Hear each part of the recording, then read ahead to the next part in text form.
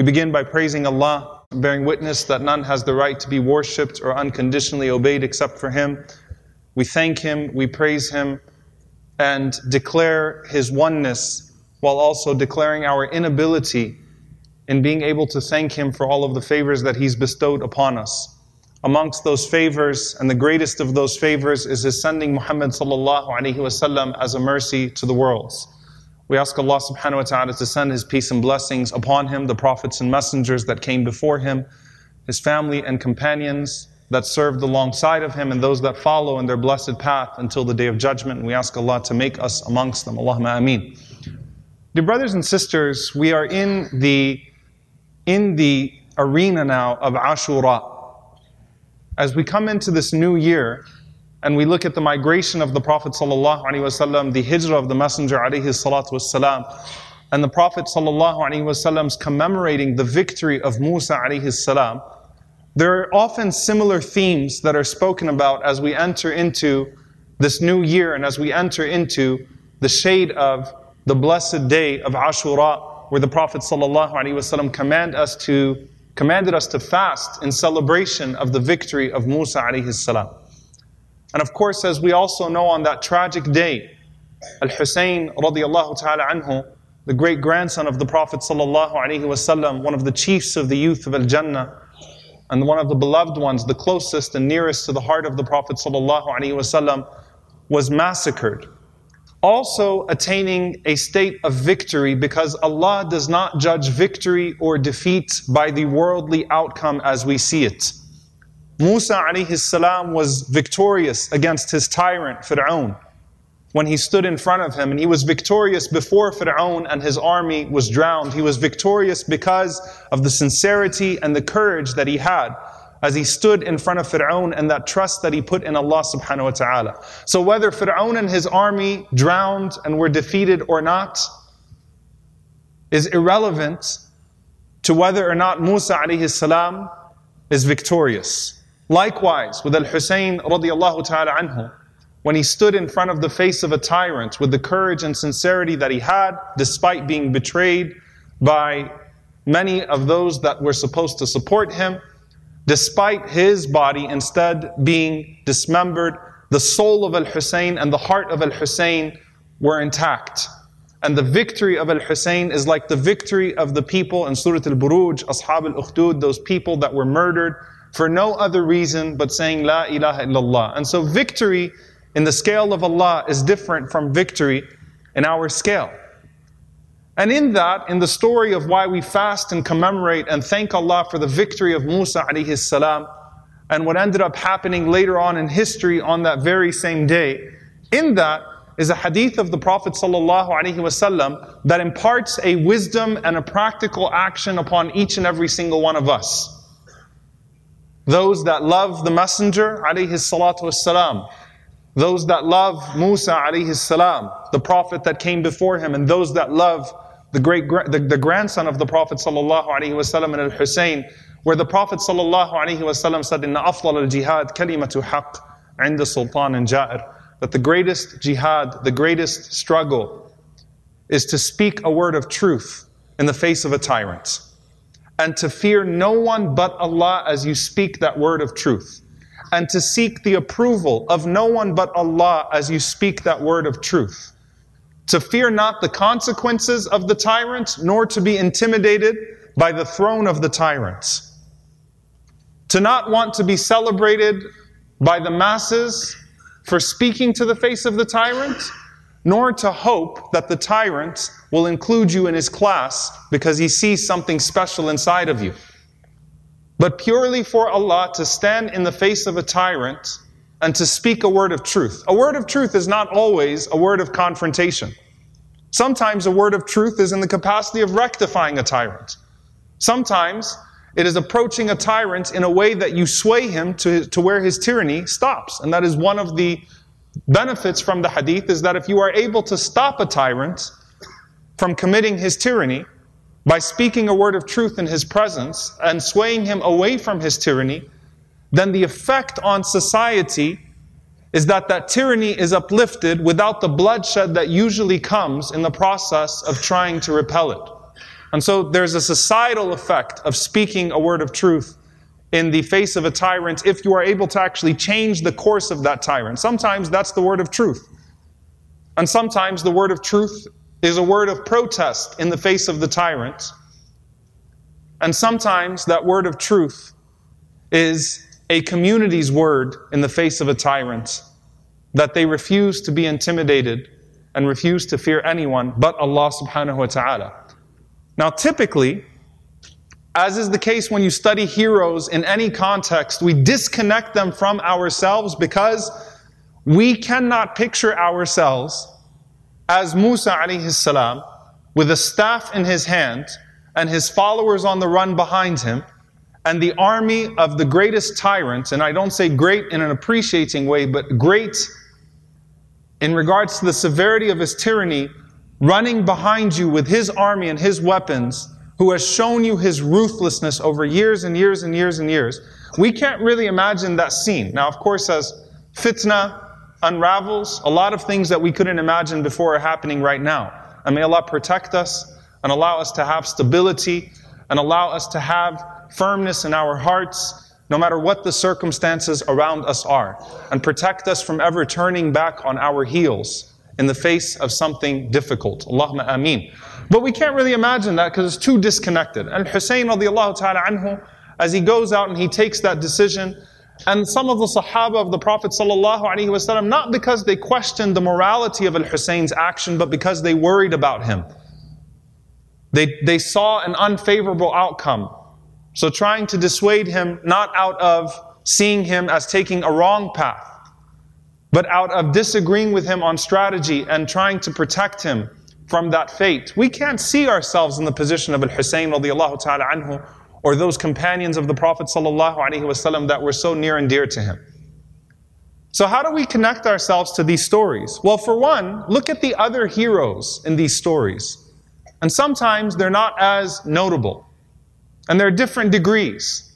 In the situation of Fir'aun, it was not just Musa alayhi salam that spoke kalimatu haqq 'inda sultan and jar. It wasn't just Moses that said the word of truth. There's a series of events surrounding Musa alayhi salam, each one of them chipping away at Fir'aun. And one thing about every tyrant in history is that every tyrant is two things, both a narcissist and a coward.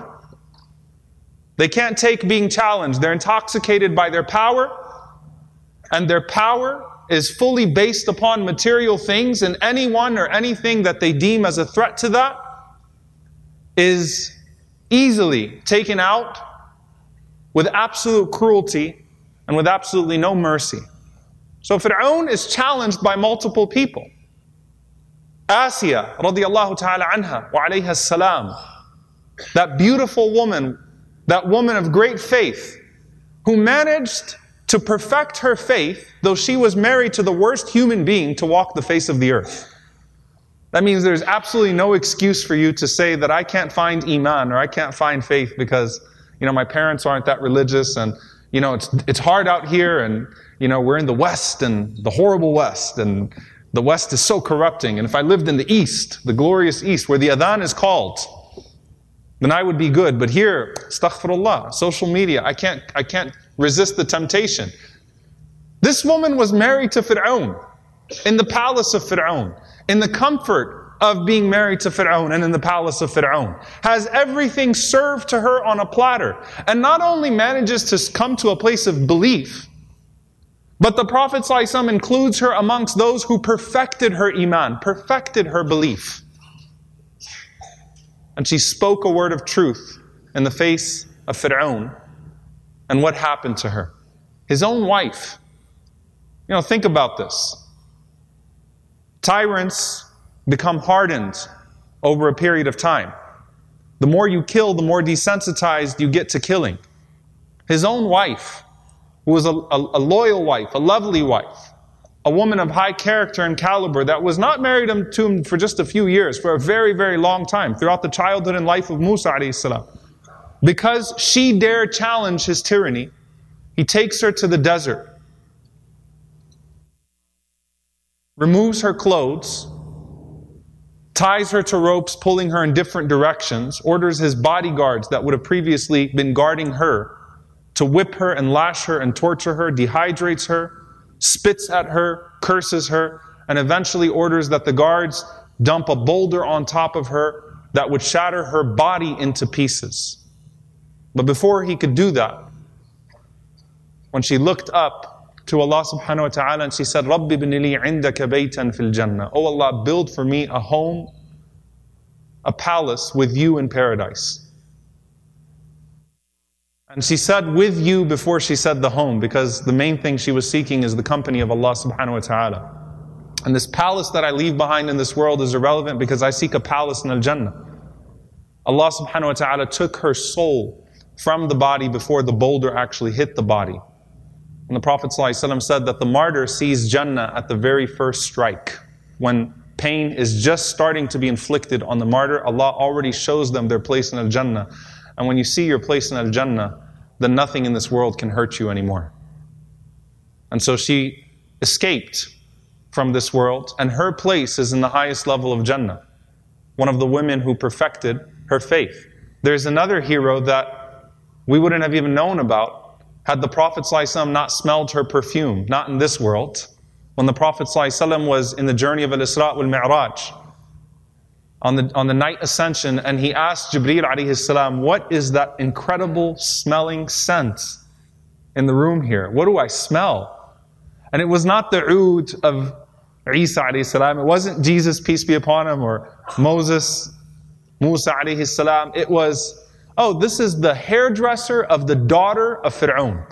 Who? The hairdresser of the daughter of Fir'aun. Who is she? What's her story? She was combing the hair of the daughter of Fir'aun, and she dropped the comb and she said, Bismillah, in the name of Allah. Kalimatu haqq, a word of truth. And the daughter of Fir'aun said, Allah, who, my dad? Abi? She said, no, Allah, the Lord of your dad. And Fir'aun murdered her for that word of truth. She's a hero. Her place in paradise is so high that the Prophet ﷺ, as he's meeting the prophets for the first time, traveling through these gardens, noticed her scent and interacted with her. Kalimatu haqq inda sultan jar. Now, did she change the course of history? Did Asya change the course of history with their word of truth? And were they victorious? That's the point.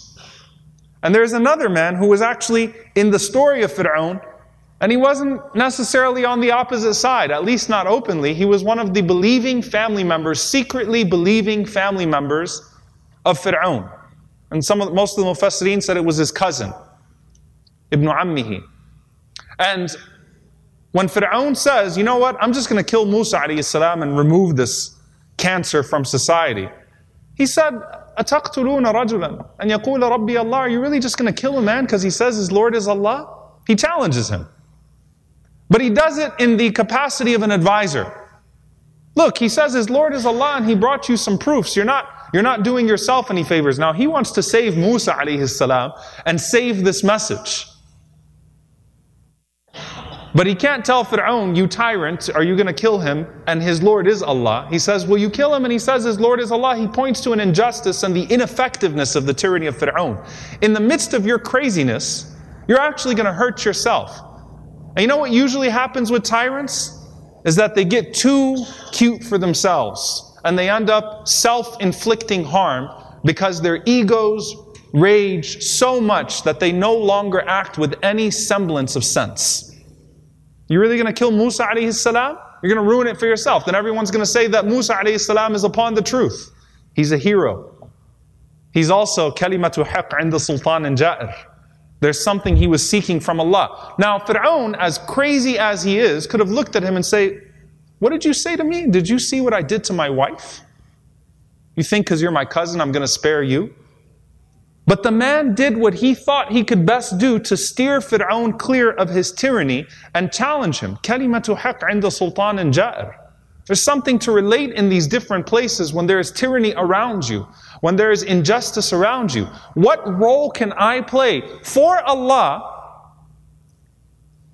that could move this in a different way without compromising myself in this situation? All of these are characters and all of these are figures that we look to in the story of Ashura. They did not drown Fir'aun in the seas, but they did drown him in his false illusion of power. And they did attain victory. And they did attain Jannah. They did attain paradise. And they found that reward with Allah subhanahu wa ta'ala, which is the only thing that matters when you're over there. May Allah subhanahu wa ta'ala grant that to all of us. Allahumma ameen. Same thing when you look in the story of Al-Husayn radiallahu ta'ala anhu.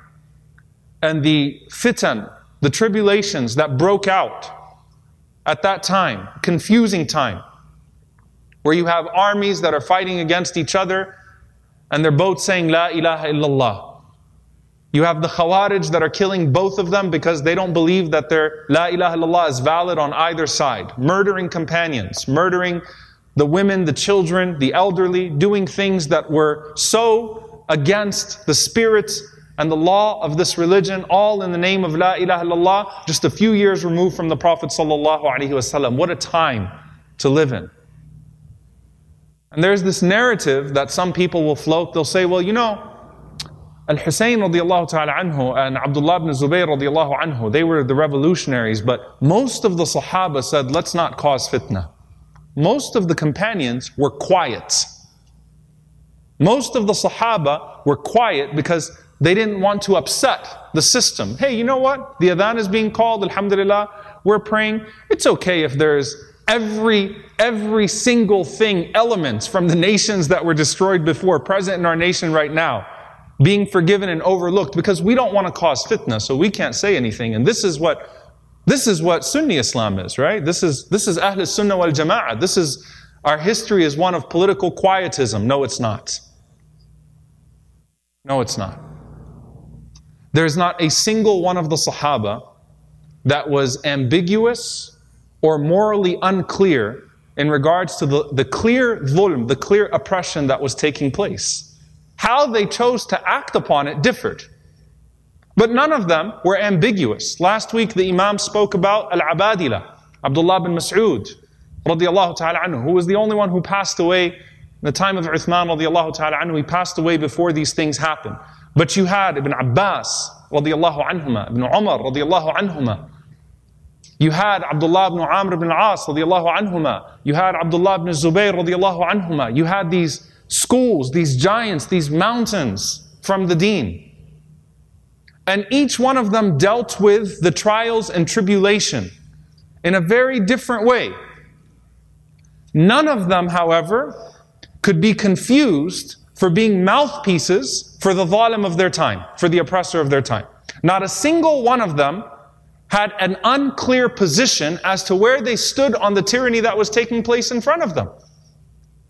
Now Abdullah ibn Zubayr radiallahu anhu rose up and he established the Khilafah. He fought and he was murdered and massacred. And some will say, well, Abdullah ibn Umar radiallahu anhu said, I want no part of that. He's not challenging the tyranny of the time because he didn't want to cause fitna, right? But there's not a single person in Mecca or Medina that didn't know where Abdullah ibn Umar radiallahu anhuma stood on the tyranny of Al-Hajjaj. Not a single person thought for a moment, you think he's okay with this? Not a single person would walk up to Ibn Umar radiallahu anhuma and say, will you condemn the tyranny of Al-Hajjaj? How he just massacred companions of the Prophet sallallahu alaihi wasallam. Anas ibn Malik and the great tabi'i Sa'id ibn Jubair, massacring people ruthlessly. Ya Ibn Umar, you have anything to say about this? Astaghfirullah, just read Quran. That's not what he did.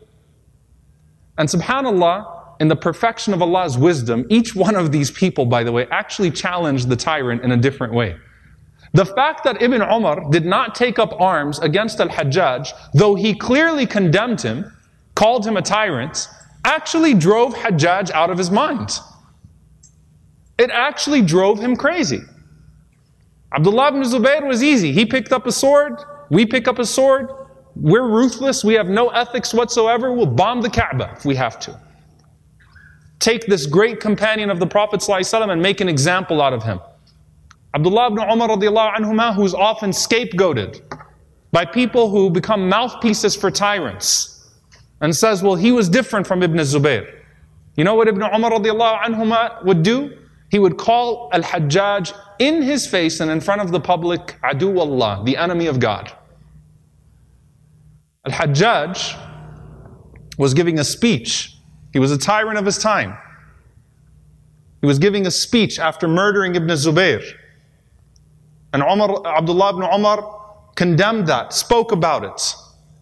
And as he was giving a speech, Abdullah ibn Umar radiallahu ta'ala anhu calls out to him in front of people. This is in Hajj time. The Hajj right after he does that. He says, Ya adu Allah, kharrabta bayt Allah, O enemy of Allah, you have ruined the house of Allah. La nuridu an nasma'ak, we don't want to hear anything that you have to say. So hurry up and wrap it up. That's Abdullah ibn Umar, supposedly ambiguous on his political moral clarity. Now Abdullah ibn Umar did not think it was wise for people to fight the way that Ibn Zubayr was fighting and in those moments against Al-Hajjaj, because he would just wipe them out the way that he wiped out those that came before them. But it drove Hajjaj insane. Hajjaj complained to Abdul Malik ibn Marwan. He said, Shaykhan qad kharif, this crazy old man. Abdullah ibn Umar was 86 years old at the time. 86 years old. He's not a young man anymore. He said, this 86-year-old man is driving me insane. I want to take him out. Abdul Malik ibn Marwan said, don't you dare. And he said, and by the way, in Hajj, people will respect him, they won't respect you. Don't mess with that. Hajjaj comes and he's technically in charge of Hajj, but guess what? The people's hearts all went to Ibn Umar, so people kept surrounding Abdullah ibn Umar, asking him questions about the fiqh of Hajj, following his lead, even though he's not the head of state. But that was the position he commanded amongst his people, and that drove Hajjaj out of his mind.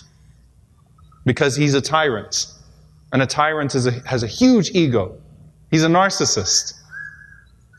So Al-Hajjaj orders for someone to poison an arrow and to poke the foot of Abdullah ibn Umar radiallahu anhuma, so that he would die in a way similar to the way that 20-something-year-olds have heart attacks in Egypt these days.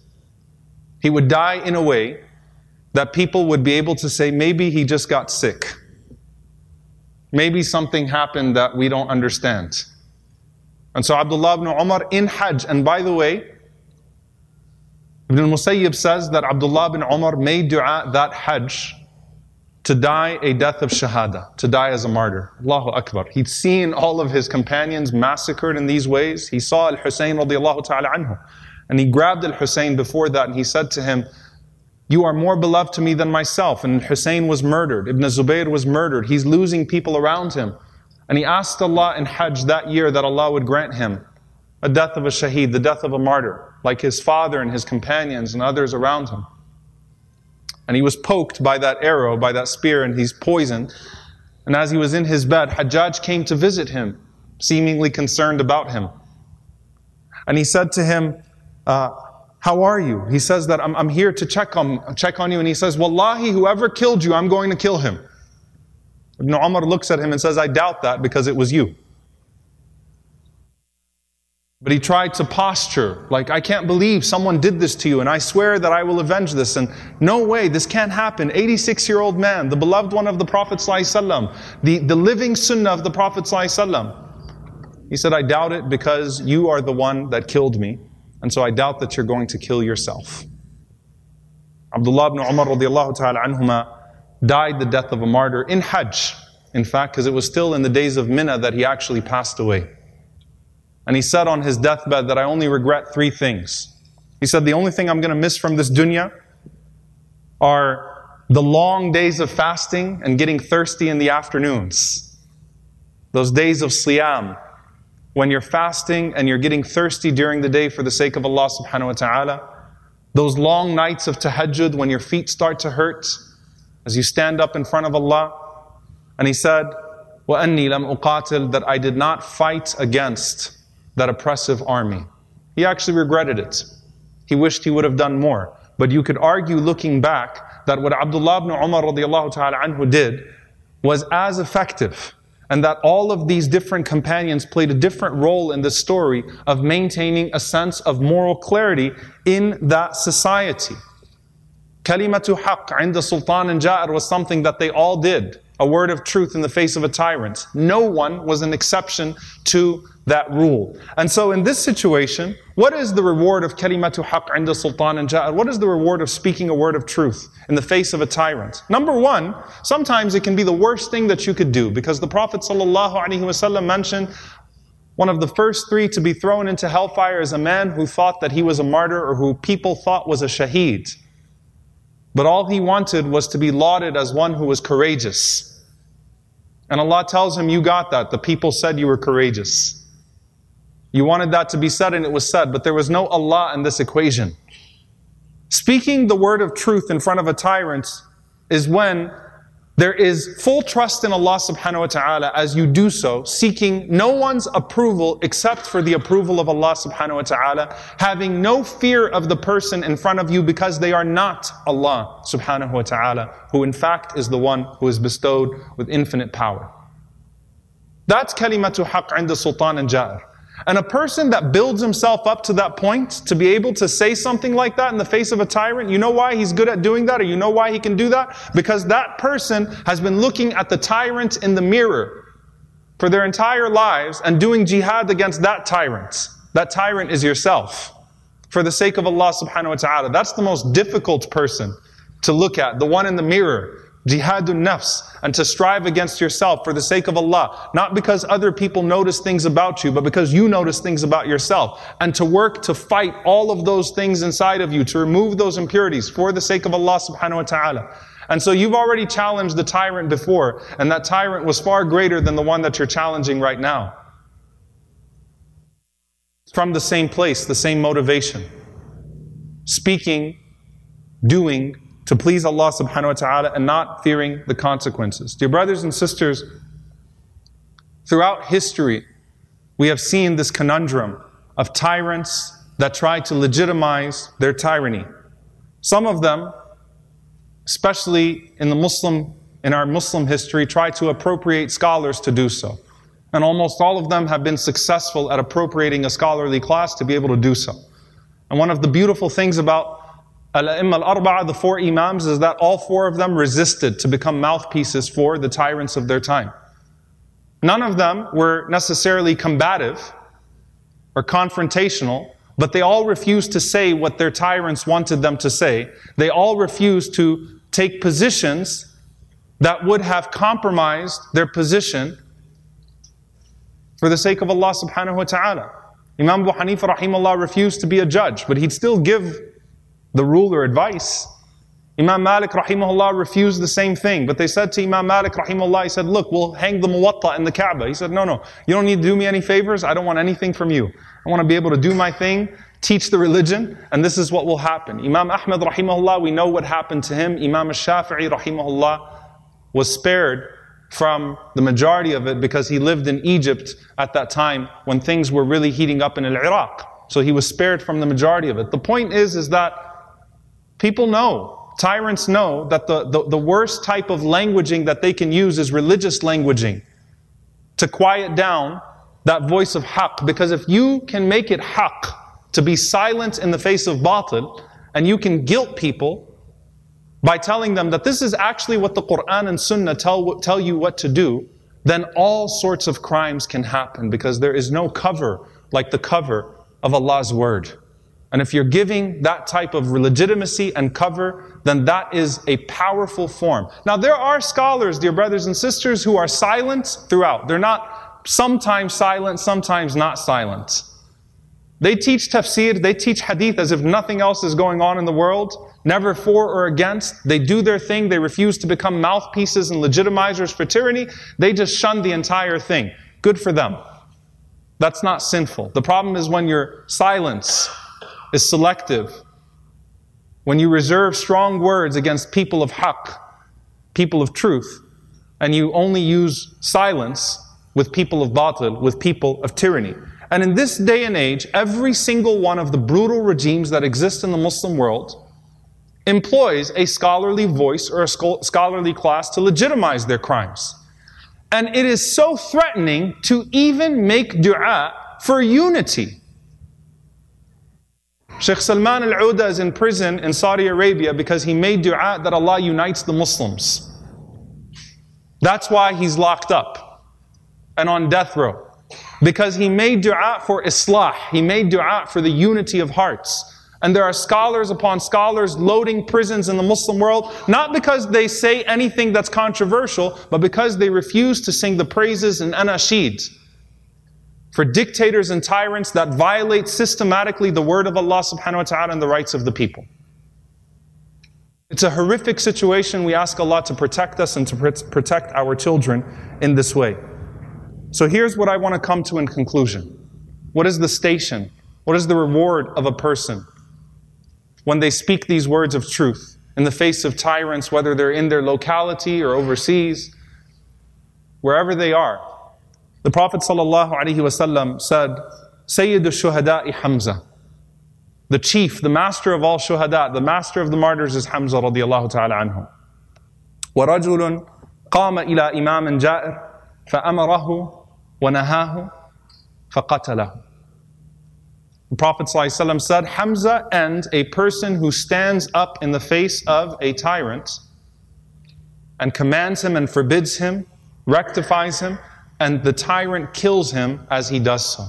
Hamza radiallahu anhu was the first one to take the Prophet ﷺ to go in the face of Abu Jahl and to give him a taste of his own medicine and speak up for the deen. Now Hamza radiallahu anhu made a very significant impact on the course of Islamic history. But the Prophet ﷺ said that he who embodies the courage of Hamza will have the station of Hamza radiallahu ta'ala anhu on the Day of Judgment. We ask Allah subhanahu wa ta'ala to grant that to all of us. Allahumma ameen. All we can do, dear brothers and sisters, beyond our du'as, is to continue to use what Allah subhanahu wa ta'ala gave to us when we speak about the tyranny that exists all around the world. But the point is that no tyrant should ever feel comfortable in their tyranny, whether they are from amongst the Muslims or whether they are clear in their enmity towards the Muslims. At no point should a tyrant stop feeling pressure. And on that note, on September 22nd, the butcher of Gujarat, a man who is delighting in the fascism around the world today, with an enabler here in the United States, a partner in Benjamin Netanyahu named Modi, is coming to Houston to a sold-out crowd of 50,000 people that are going to welcome him. We're going to be sending buses from around the country, one here from Valley Ranch Islamic Center, inshallah ta'ala, and I hope that we have over 50,000 people outside of that arena as well to let him know that he is not welcome, and to make him a little bit more uncomfortable, and to raise our voices for our brothers and sisters in Kashmir in whatever way that we possibly can. Whatever way that we possibly can. This does not absolve you of dua, and you better check your intentions. If you're being loud for something that is true also, to make sure that that is sincere and it is for truth also. And I want to end on this note. When I was in Houston for the ISNA convention, some of you were there, Bernie Sanders spoke at the ISNA convention and hit on pretty much every Muslim cause in the world. Talked about Kashmir, talked about Yemen, talked about Palestine, and though he fell short on Palestine, as he usually does, talked about the Uyghurs, talked about all these different things, and I sat there with great joy and then great sadness, and I thought, how sad is it that Bernie Sanders could speak up for the Uyghurs, but 22 Muslim countries signed a letter to the United Nations approving of China's concentration camps for 3 million Muslims. And I don't need to start listing those countries. A day after, 37 non-Muslim countries, and I use non-Muslim and Muslim here loosely, sent a letter to the United Nations calling for sanctions on China for their treatment of Uyghur Muslims. That same night, and I'm going to be very blunt here, because we know that there are certain governments that are so open in their enmity towards the Muslims from amongst the Muslim world, that will celebrate Modi and give him medals and parade him around. And some people say, well, we got this set of governments and we got this set of governments. Yes, not all of them are alike. You've got some that are horrific in their tyranny towards the Muslims. And you've got some that do a little bit better, but they're not angels. Because that same night, a Muslim leader was projected on the screen at ISNA and celebrated, a same Muslim leader who penned an op-ed for Kashmir, but who also abandoned his brothers and sisters from the Uyghurs. Don't give a pass to that garbage. Don't make this a Pakistan-India issue, by the way. There are no leaders here that are completely clean in this situation. Be principled in your critique. Be principled in standing up for your brothers and sisters wherever they are and for whatever reason. I ask Allah subhanahu wa ta'ala to use us for that which is good, to forgive us for our shortcomings, to use us for our brothers and sisters all around the world and make that all for His sake. I pray that Allah subhanahu wa ta'ala liberate our brothers and sisters in Kashmir and Palestine and from the Uyghurs and from the Rohingya and wherever they may be. Allahumma ameen. أقول قولي هذا واستغفر الله لي ولكم ولسائر المسلمين فاستغفروا إنه هو الغفور الرحيم.